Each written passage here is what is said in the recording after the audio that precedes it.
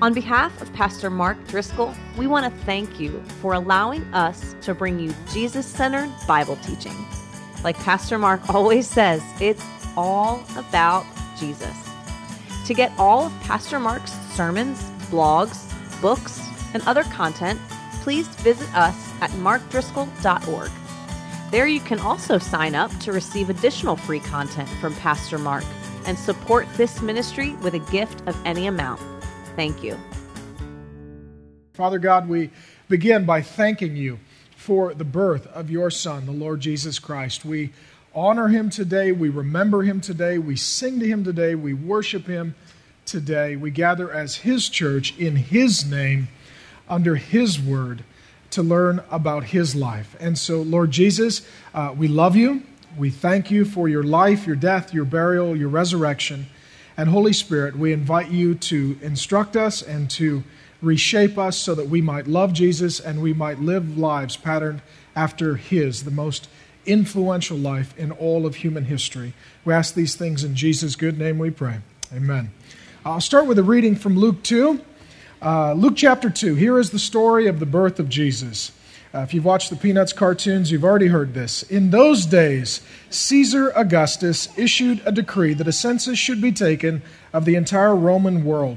This was the first census that took place while Quirinius was governor of Syria, and everyone went to his own town to register.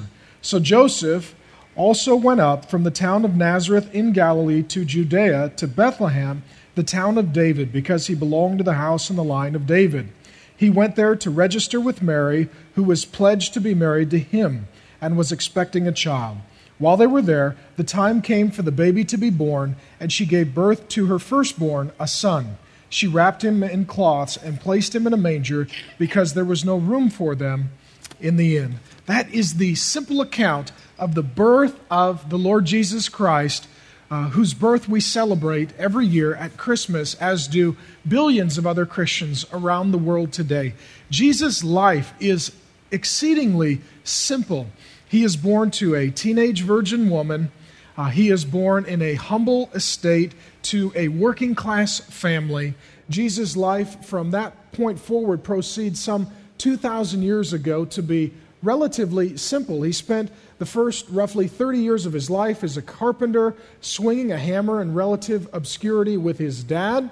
He never traveled more than a few hundred miles from his home, never wrote a book, never ran for a political office, did not make much money, was homeless, was impoverished. He was not a well-known man in his day until he began his ministry at about the age of 30. His ministry lasted roughly 33 years, rather. The first 30 years of his life were spent in obscurity. Those 3 years he spent performing miracles and feeding the poor, caring for the sick, and demonstrating that he was, in fact, God who had come into human history, both through his actions, which were without sin, his words, which were filled with power and love and life-transforming grace, as well as his own death, burial, and his resurrection, which we celebrate at Easter. And that is the simple life of Jesus Christ. The legacy of Jesus is the most profound and earth-transforming legacy of anyone who has ever lived. I'll give you a few quotes, but as we study Jesus, we're studying the most important person who has ever lived. Human history literally divides at his coming, his birth, into BC, which is before Christ, and AD, Anno Domini, the year of our Lord. We're talking of a man of whom more songs have been sung, more books have been written, more artwork has been commissioned than anyone who has ever lived or will ever live. And today, we as Christians gather with a few billion other brothers and sisters around the world, celebrating, worshiping, honoring, adoring, ceasing from work and ceasing from the mundane affairs of life to remember and to honor and to celebrate this man, Jesus Christ, who has forever changed the world. Those who love Jesus and those who don't curiously agree on this one fact, that in all of human history, no one has made the difference that Jesus has. There is a theologian and historian, Stephen Neal, who, for example, says, "He who says Jesus also says history." The non-Christian historian H.G. Wells says, "I am a historian, I am not a believer, but I must confess as a historian that this penniless preacher from Nazareth is irrevocably the very center of history. Jesus Christ is easily the most dominant figure in all of history." The historian Kenneth Scott Latourette says, "As the centuries pass, the evidence is accumulating that, measured by his effect on history, Jesus is the most influential life ever lived on the planet." Interesting, too, if you've ever been to Rockefeller Center in New York City, there is an inscription above the entryway which says this: "Man's ultimate destiny depends not on whether he can learn new lessons or make new discoveries and conquests, but on the acceptance of the lesson taught him close upon 2,000 years ago." Even Napoleon Bonaparte says, "I know men, and I tell you that Jesus Christ is no mere man. Between him and every other person in the world, there is no possible term of comparison. Alexander, Caesar, Charlemagne, and I have founded empires, but on what did we rest the creation of our genius? Upon force. Jesus Christ founded his empire upon love." And Napoleon says, "At this hour, millions of men would die for him." Even Fidel Castro, the great communist dictator and revolutionary in Cuba, who does not love and worship Jesus Christ as we do, says this: "I have always considered Christ to be one of the greatest revolutionaries in the history of the world." And my personal hero, Charles Haddon Spurgeon, the great Reformed Baptist preacher, says this: "Christ is the central fact of the world's history. To him, everything looks forward or backward. All the lines of history converge upon him. All the great purposes of God culminate in him. The greatest and most momentous fact which the history of the world records is the fact of his birth," which we, of course, come to celebrate today as Christmas. The life of Jesus began in a very simple way. It continued, for the most part, in a very simple way until the 3 years of his public ministry, his miracles, his preaching, his teaching, his death by crucifixion, his resurrection and ascension. And the legacy of Jesus, which follows in the wake of the life of Jesus, is the most significant, profound, and life-changing event in all of human history. Those who love Jesus and who do not, those who are historians and theologians alike, agree that no one is more important, no one is more influential, no one is more prominent than Jesus. Give you a few ways in which Jesus has forever changed history, and the life of Jesus benefits even those who are not or not yet Christians. I'll give you a few examples. Regarding children, in the days of Jesus, infanticide and abandonment was tragically common. It's heartbreaking for me as a father of 5 to think that the average life expectancy of a child in the days of Jesus was only 8 years of age. The average child only lived to see their 8th birthday. Yet it was Jesus who, though he were single, welcomed children to him, prayed over children. Children sang to him and worshiped his entry into town. Some of the most endearing pictures that we have in our art history are those of children honoring Jesus and Jesus loving children, though he was a single man. And Jesus himself did not have an earthly father. He was conceived of a miracle of the Holy Spirit, but Joseph was his adoptive father, and Jesus was adopted by Joseph. What this did is this radically changed the Christian view of children. In the early days of the church, Christians began adopting all of these children that were rejected from other homes and cast aside, because God, the Scripture says, is a father who adopts us into his family. And Jesus Christ was adopted into the family of Joseph. And so adoption is one of the key metaphors for salvation and redemption and life with God. And so Christians began literally adopting children into their homes, caring for children, looking after them. And what we see is through the history of the world is wherever Christianity is spread, the care and the love and the tending to children and the adoption of children has continued because of the legacy and the influence of the life and the person and the teaching of Jesus Christ. The transformation includes not only the love extended to children, but also to women. in the days of Jesus, women were essentially the property of their husbands, could be mistreated and abused with no real legal recourse. Yet it was Jesus who had some of his dearest friends who were women, which was scandalous in his day. Jesus was the one who taught women, which also was scandalous for a religious teacher in that day to do. Jesus included women among his ministry and his circle of influence and friends. And in so doing, Jesus elevated the status and the dignity and the respect of women. And furthermore, what we see as well is wherever Christianity is spread, not only has the love and care of children, but also the dignity, value, and worth of women increased because of the legacy of Jesus. Jesus' influence and legacy also extends to education. There was a day, sadly, including the days of Jesus, when education was not widely considered necessary for all people, but just for the elite and those who would run the societies. But Christians, because we believe that it is so important for all people to know how to read, that Jesus was a rabbi and a teacher, and that learning was so important to Jesus, and that the reading of Scripture was so important to Jesus, that Christians worked tirelessly and continue to do so to this day to translate various languages into written form, to then enable the Scriptures to be translated into the native languages of people, so that as many people as possible can read the Bible for themselves, can learn of Jesus for themselves, can hear the teachings of Rabbi Teacher Jesus for themselves. And what we find that is curious is from the time that the Pilgrims landed in our own nation in the year 1620, for the next 217 years, almost all education in the United States of America was private and Christian.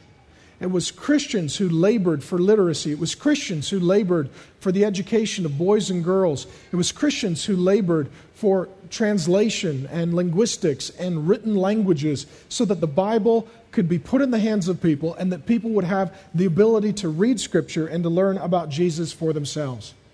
And what we find curious as well is that the life and the legacy of Jesus the teacher extended all the way to higher education, so much so that nearly every one of the first 123 colleges and universities in America was founded by Christians with Christian purposes.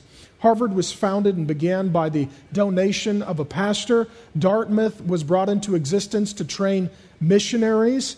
And other schools like Oxford, Cambridge, Harvard, Yale, Princeton, as well as William and Mary, Brown, NYU, and Northwestern were all founded by Christians to train people so that they might love the Lord Jesus with all of their mind. We have all benefited. We have all benefited. Even those of us who are not Christians that would study and read and write and make arguments against Jesus do so, curiously, as the byproduct of an educational system that apart from him, I would fiercely argue, wouldn't even exist and enable us to read, write, and argue against his life, death, burial, and resurrection, in a curious irony. This also extends the legacy and lineage of Jesus to the founding of our own nation, which was a religious experiment for those who worshiped and loved Jesus and wanted to experience complete religious freedom to worship him according to Scripture. Our first president, George Washington, curiously enough, at the moment of his inauguration, knelt, kissed the Bible, and then led the members of the House of Representatives and the Senate to an Episcopalian church for a 2-hour worship service commissioning the nation to the Lord Jesus Christ. Not saying that all of our founding fathers were Christian, not saying that everything they did was Christian, but I am saying that they did see that the person and work of Jesus was central, and that liberty and life and dignity and equality and respect under the law was inextricably linked to the rights guaranteed by our Creator, the Lord Jesus Christ. Furthermore, among our founding fathers, historians have gathered their documents, pamphlets, booklets, letters, and such. 34% of all of the content given by our founding fathers is quotation or inference of Scripture. It just sort of saturated their thinking, the biblical concepts around the person and the work of Jesus. And we also enjoy the rule of law. In many countries where there is no understanding of the rule of law, it is might that makes right, and dictators and those who hold guns and those who run military campaigns rule. In our nation, we believe in the rule of law. We believe in the rule of law because Scripture is a book of law, and it has laws that are to be obeyed. And Jesus was a teacher of the law. And as such, our nation understands the importance of equality under the law for the young and the old, the rich and the poor, for all peoples to receive justice. The rule of law, and not just the rule of might, influence, or wealth, is paramount. That's because we are each made by God with dignity, value, and worth as image bearers of God. And again, this is all the result of biblical thinking. This is all the result of the person and the work and the legacy and the lineage of Jesus. It extends all the way to our private property rights. And in many nations where there is no acknowledgement of Jesus or Scripture, private property rights are not held. All possessions and land and such is considered property of the state. Yet, it is Scripture which says that there is private property. That's why there is such a thing as stealing. You're taking something that doesn't belong to you, it belongs to another. And Jesus upheld and enforced this concept of private property rights and private ownership. And we benefit under that, and that is the central concept that is undergirding our whole economic system, that we are a people who own and possess things, and the government does not own all of our land and all of our possessions, and we have equality under the law for justice, and we have private property rights to enable us to pursue economic well-being. And it also extends the life and legacy and lineage of Jesus to the care of the sick and the dying and the elderly and the poor. In the days of Jesus, hospitals and doctors were generally not available for those who were poor. They were almost exclusively the domain of the rich. Yet what we see is that Jesus was also called the great physician, and that Jesus cared for those who were sick, and he healed those who were sick, and Jesus tended to those who were sick, including those who were elderly and dying and poor. And so Christians adopted the heart of Jesus and the example and the life and the teaching of Jesus. At the Council of Nicaea in 325, for example, the decree was made that everywhere a church was started, there also should be the opening of a corresponding hospital. And that hospital should be open to those who are poor and working class, those who are elderly and infirmed and unable to care for themselves. So much so that wherever Christianity spread, mercy, kindness, the care of those who were sick and elderly and dying continued. And even during moments of great plague, when many were dying, it was Christians who signed up as nurses and doctors to care for those in need, knowing that if they did get sick and die, they would go to heaven and be with Jesus, and he would say, "Well done, good and faithful servant." And so it transformed even their view of life and service of others. This continues to our present day, when even many of the hospitals that you and I visit are Baptist or Presbyterian or Catholic in origin and nature. And includes the Red Cross, which was founded by a Christian, with Christian ideals of serving those who are being traumatized and need care. It also includes the transformation of the arts. When we think of architecture, we think of the magnificent cathedrals and architecture that dots the landscape of places like Europe. During the Renaissance, it was Michelangelo, it was Leonardo da Vinci and Raphael who were inspired by the person and the work of Jesus in literature. It includes the inspiration of Dante and Chaucer and Dostoevsky and Bunyan, Milton, Dickens, Hans Christian Andersen, Tolstoy, T.S. Eliot, C.S. Lewis, Tolkien. It's amazing how so many of these people remain so popular today. And movies are being made about stories that parallel the gospel and the life of Jesus. It includes Dorothy Sayers and Alexander Solzhenitsyn, one of my favorites. That Jesus has so captured the imagination of even the most creative among us that he has had a profound impact on the world of the arts, including music with Bach and Handel and Vivaldi. The simple point I want to communicate, and I'll keep my comments brief today, is that Jesus Christ lived a simple life, but his legacy is exceedingly profound. That there is not one aspect of life, there is not one aspect of history that Jesus Christ has not had a positive, an exceedingly positive impact upon. And certainly Christians have done things in the name of Jesus that Jesus himself did not teach, model, or sanction. Those are called sins. And as Christians, we believe that as well. But we also celebrate the person and the work of Jesus, that no one has made a difference for all, for rich and poor, for young and old, for black and white, for simple and wise, like Jesus. And as we gather here today, we do so with billions of Christians around the world and additional people who don't even worship Jesus, but today are going to remember him and celebrate his life and his legacy and be inspired by his example and his teaching. And the question I would ask you is, what difference has not only Jesus Christ made in human history, but what difference has Jesus Christ made in your history? I met Jesus when I was 19 years of age. Perhaps like some of you, I knew of him, but I did not know him. I knew that he lived and he was a great man and he was a great teacher and many were inspired by him and that the world was a better place because of his life. I didn't know that he lived a sinless life for me. I didn't know that he died a substitutionary death for me. I didn't know that he rose a bodily resurrection for me. I didn't know he was still alive and well in heaven today and that I could pray to him and he would forgive me of sin and embrace me and love me and encourage me, that he would give me wisdom and he would change my way of life and give me an entirely new way of life. At the age of 19, I was born again. I met the Lord Jesus, and I can tell you personally and practically that Jesus didn't just make a difference in history, he made a very profound and real difference in my personal history.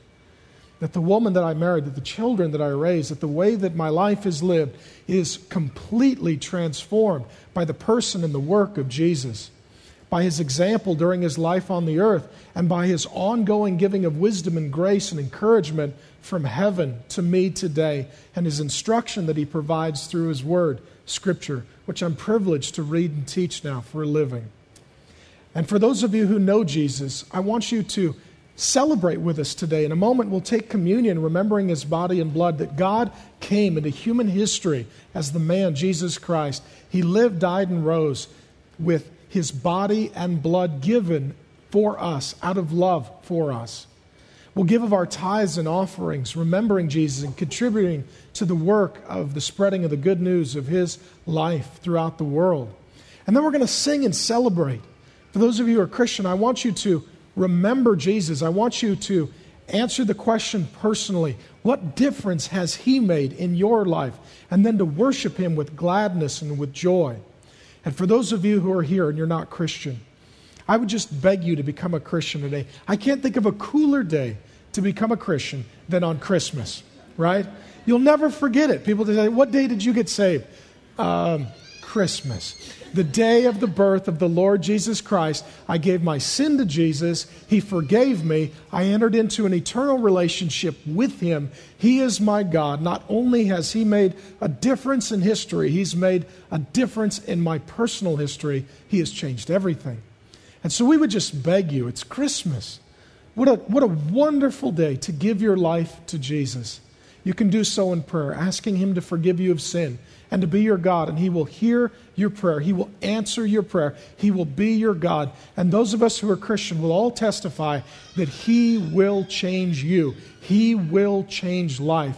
And Jesus Christ not only is influential at the macro scale of global events in history, but on the micro scale of the daily events of average, normal people like you and I. And that's why we love him so much. I'll pray. I'm actually done. That's not the introduction. That's the sermon. And then we'll transition, communion, tithes and offerings, singing, celebrating, worshiping, honoring Jesus. Merry Christmas. Lord Jesus, we do love you. We thank you that you are God who came into human history. We thank you for your simple life and for your amazingly, profoundly, shockingly life, world-altering legacy. Jesus, there has never been, there will never be anyone like you. No one has made such a difference. Lord Jesus, we pause on this celebration of your birth to remember that you have come to change everyone and to change everything. That, Lord Jesus, there is not an aspect of our life that has not been greatly influenced and affected for the good because of you. We repent of our sin. We acknowledge that you came to live without sin, to die for our sin, and to rise for our salvation. We thank you, Lord Jesus, for coming. We ask you to come to us today, to rule over our lives, to enable those of us who are Christians to celebrate the wonderful things you have done for us, and to enable those of us who are not Christians to become Christians and to celebrate your love for us. And so, Jesus, we thank you for giving yourself to us, and we receive you with gladness on this, the celebration of your birth. Amen.